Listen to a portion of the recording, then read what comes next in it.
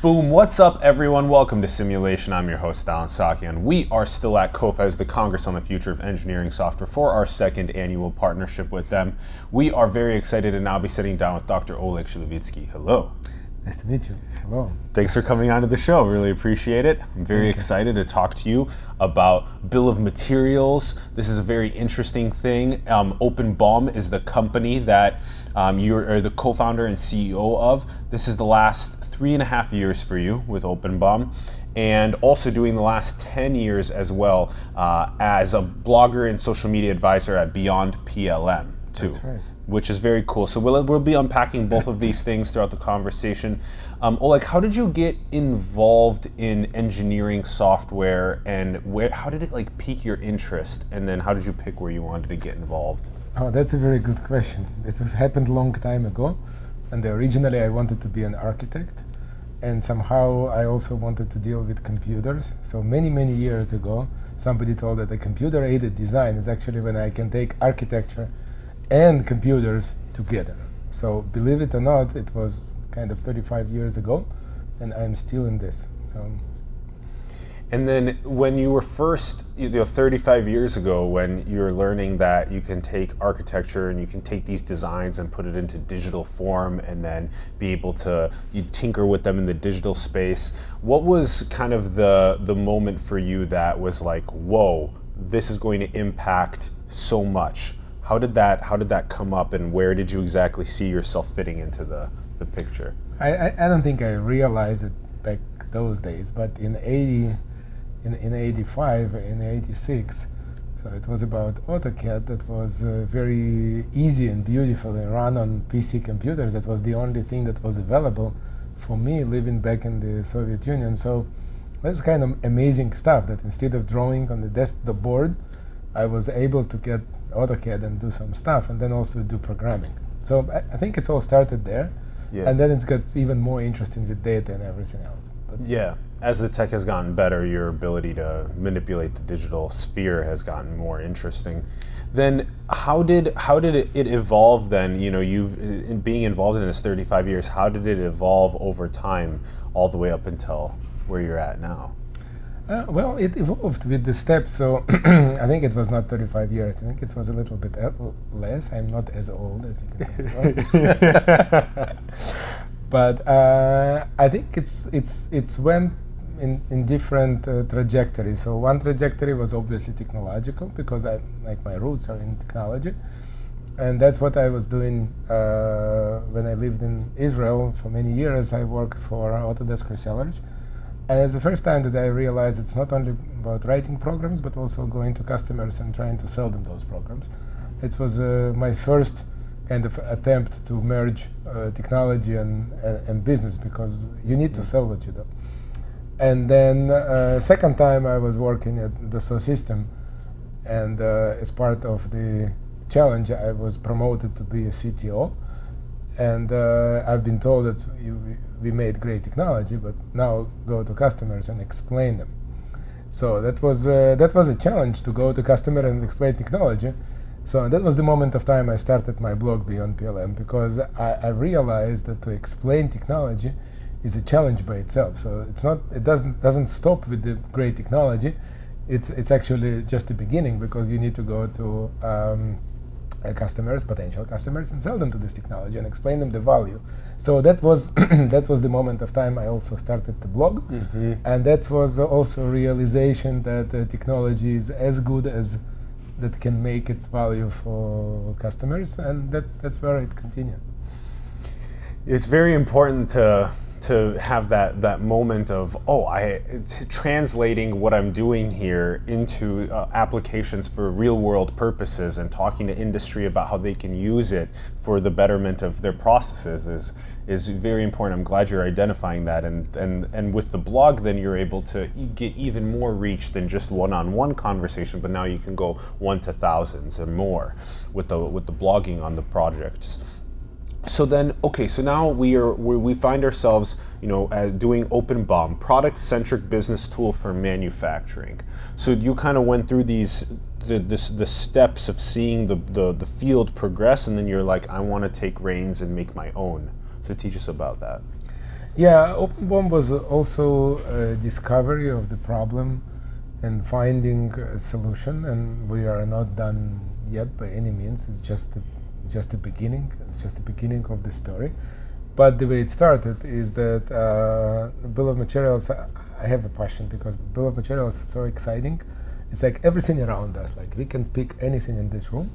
Like these cameras. This camera, of course, but this chair has a bill of materials. Yes. And this sofa has a bill of materials. And explain to us and how your that sneakers, looks like, so also even these guys. Yes, even these things. Yes, everything has bill of materials. So it's not all the same. It's not all brackets and plates and screws. Yeah. But it's all has bill of materials. Actually, the best way to explain bill of materials is food.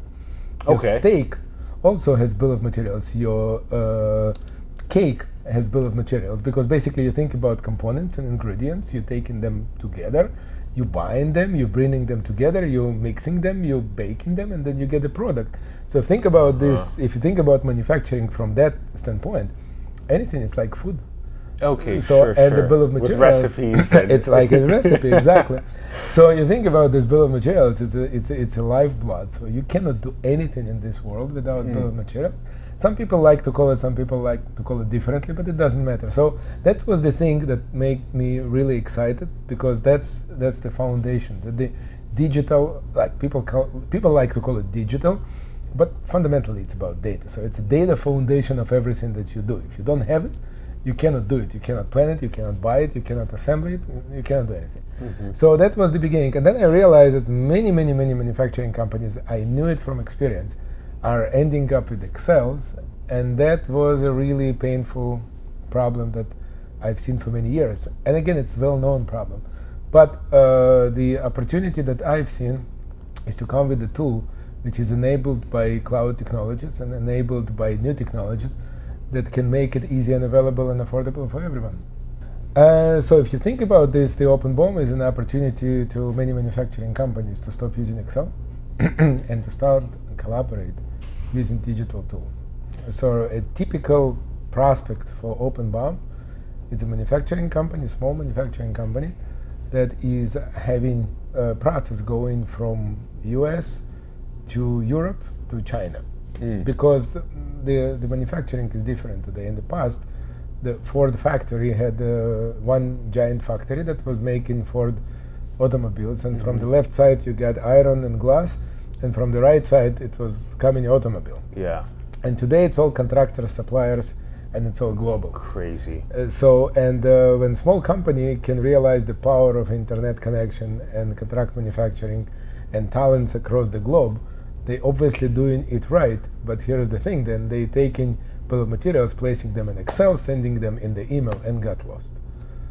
Yeah. Because I sent my bill of materials to contractor in China, and by the time he got it, I already made a change. And by the way, I also made a mistake, and I sent the wrong one, but I didn't realize it. So they are doing something, and I'm doing something, and we completely not on the same bomb.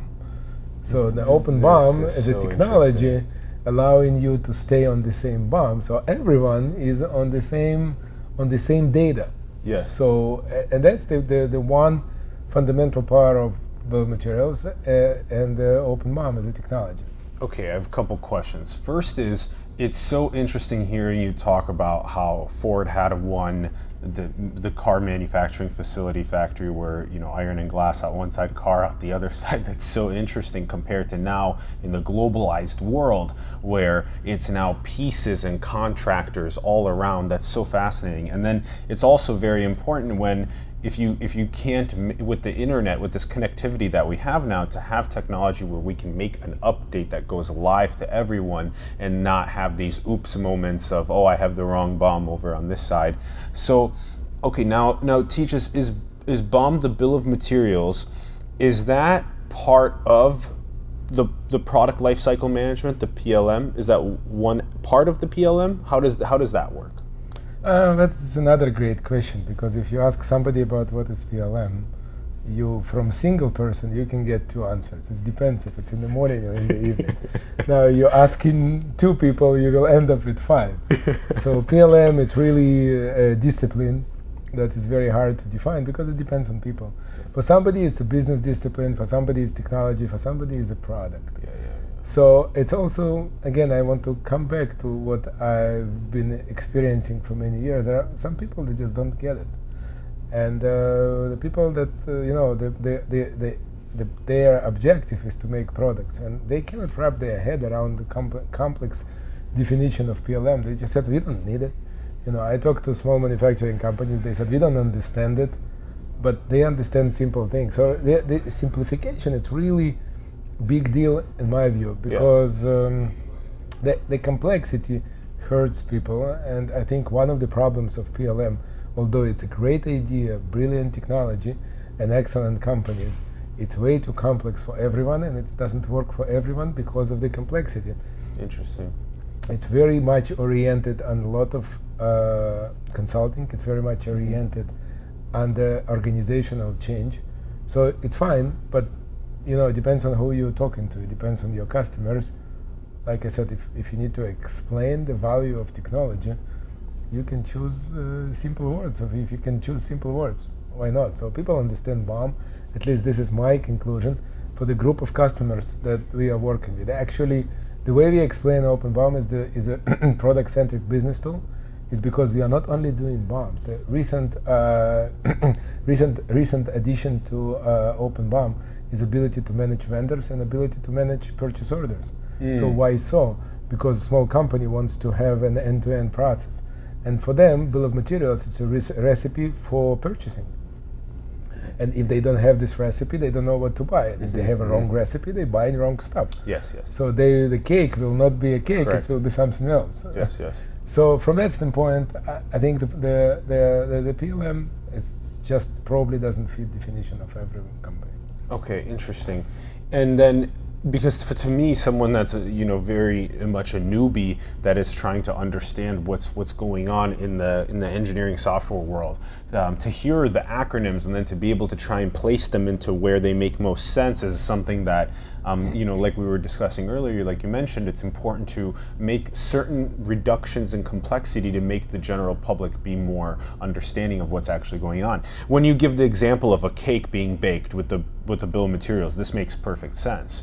That you need the right ingredients for the chair to be made or for the table to be made, the cameras, etc. So walk us through these industry examples. So if we do want to make chair, table, tripod, camera, if we want to make this, we need our team then needs to use something like OpenBOM to be able to all have the right components to make the camera written down, sourced the raw materials from the right location so we're able to find where those are coming from, being sent all to the manufacturing facility where it gets assembled. You have, and then there's the CAD is also all the computer designs are also part of OpenBOM as well. So does OpenBOM cover this kind of like whole spectrum even to the customers? You were giving us the example of the vendors at the very end as well. So can you give us what an industry example would look like? Sure, but the thing that you need to realize is that your example is perfectly fine, but generalized. Yeah. So the specifics, the things are different, and devil is in details, especially when you come to manufacturing company. So you need to differentiate between probably three fundamental type of manufacturing processes. And one, if you build to stock, it's, for example, when your company is doing many microphones and you sell them based on demand on Amazon. So you build those microphones. And another example is that when you making complex cars and you configure them based on order. And another example is a complex industrial equipment that is engineered based on the requirements of customer. So you can think about these three use cases, and the manufacturing process will be different in each of these three specific use cases. But this is how you can classify it. So based on each of these requirements, the process will be different. So in one, where you will be building to stock, you will have a more or less a standard design that you will be building all the time, and you will optimize your process. So when it will be completely custom engineering project to build something, it will be different project. But what is common between all of them, that you will need to have this recipe. of the parts and relationships and related information, and that's what the bill of material is about. So it can look slightly different in all cases. The process around can be slightly different. Depends on how many contractors you will be using. You will also get it different, but fundamentally it will be very similar things, and that's why manufacturing companies are struggling with these problems a lot, because for them communication and process optimization is one of those that important, because when you have two systems working independently and two companies working independently, the information is lost and their process is not optimal. So when we take the different processes that are happening at a company, and then does OpenBUM then try and integrate the communication with the design and the manufacturing and the CRM? Does it try and integrate across? Yes. Yeah. What OpenBUM does, it's first of all create a data foundation, and second is automating some of these manual tasks.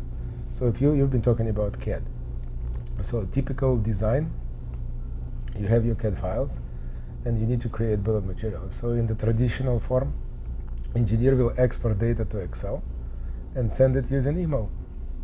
Very painful, and then the changes are coming and it needs to be extracted one more time and manually copied to another place. So this is the first place where OpenBUM gives you a big advantage, because we automate this process. So we extract data from CAD automatically using our integrations, and we keep it in sync. So everything happens in CAD automatically come into OpenBUM. Everything that you do in OpenBUM is merged with the updates that's coming from CAD. So eliminating manual tasks, automating process. So now let's move forward. We manage catalogs of all parts, also standard, also engineering. And we manage the quantity on hand for small shop. They need to know how many parts do they have, and then they take in order. They need to know how many they need to order. So we create another instance of what is called planning BUM or order BUM. So this planning BUM or order BUM, it's basically scaled bill of materials for number of units that you want to make. We automate this task. We automatically calculate how many parts are missing. Interesting. So, and then this planning BUM is actually a view that allows you to see how many parts do you have and how many parts are missing. And then you taken it in two ways. And one, you can say, if I have an order of 100, I need to order this number of parts based on my planning BUM. But I can take it in reverse. And many operational managers can ask, so how many units I can ship without ordering anything? It's also built on the information that we have. So we can run it in reverse in two things. And this is kind of decision point for manufacturing company. And then the last but not least, now we need to make purchase orders. So we're taking this planning BUM and automating creating of purchase orders. So you can think about planning BUM that requires, that need to be split to 25, 30 orders for different contractors. So it somehow needs to be automated and sent out. And this is another place where we automate, and we not requiring any copy-paste operation, because this is where mistakes are happening. Look, I see people in the evenings that doing some other job in manufacturing company in the evening, coming to website and ordering parts, because that's the way small shop works. So that's the way. So we create a data process that automated and connected, and that's what makes company more efficient. Yeah, I like how you explained it, as you start with the data foundation and then you work on the getting rid of some of the tasks where there's also not only a lot of human labor involved, but a lot of human error involved. Absolutely. And then when you learn how to make this all seamless and frictionless process, more people can spend time being creative at doing their best work. I like how you explained how when you take the CAD file and you move it over into Excel, that when not only do you have to then potentially have someone else from around the world when they take a look at it, if there's been a change made, then that Excel needs to be updated when they view it. It's basically like starting at the data level of the CAD file itself. Absolutely. And that's super crucial. Now, Okay, so now with what you're doing with the bill of materials, with this data as well as the automation processes, where do you see this now going in? You know, we talked a little bit about the 30 years that kind of built up until this point.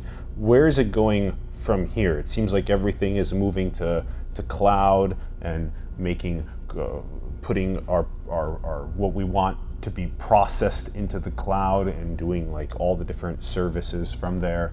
Is that part of OpenBOM's future as well? You see, this is very technological explanation. Yes. So what I would like, it's more visionary explanation about where it will take us, Okay. based on something that you know. So if you, these days, go in to buy something, so where you go? You go to Google, Mostly you go to Amazon. Yeah, Yes, exactly, so you said. So think about manufacturing companies in 10, 15 years. They go to OpenBOM like to Amazon. Because based on, you know, if you know the recipe, you know what you need. And if you know what you need, you can optimize. So as an OpenBOM as a platform can analyze information of many products. We can make recommendation to people about what to buy and where to buy. If we manage vendors, we can help companies to choose right vendors. So that's the information that are intertwined, connected, and providing business value. So exactly like we, absolutely no question the business value for us of Amazon, go in and figure out where to buy the particular stuff, because we know who is using it and who liked it and what is the cost, and we know all this stuff. It's almost natural for us. It's 10 years ago it was not natural. 10 years ago we've been going to the nearest shop and we are asking opinion. What is this and is it needed? So today we don't do it. Today we, you know, I look people in the store, go in with the phones and checking against the phone. So manufacturing companies are the same. Just they go in to transform in the network.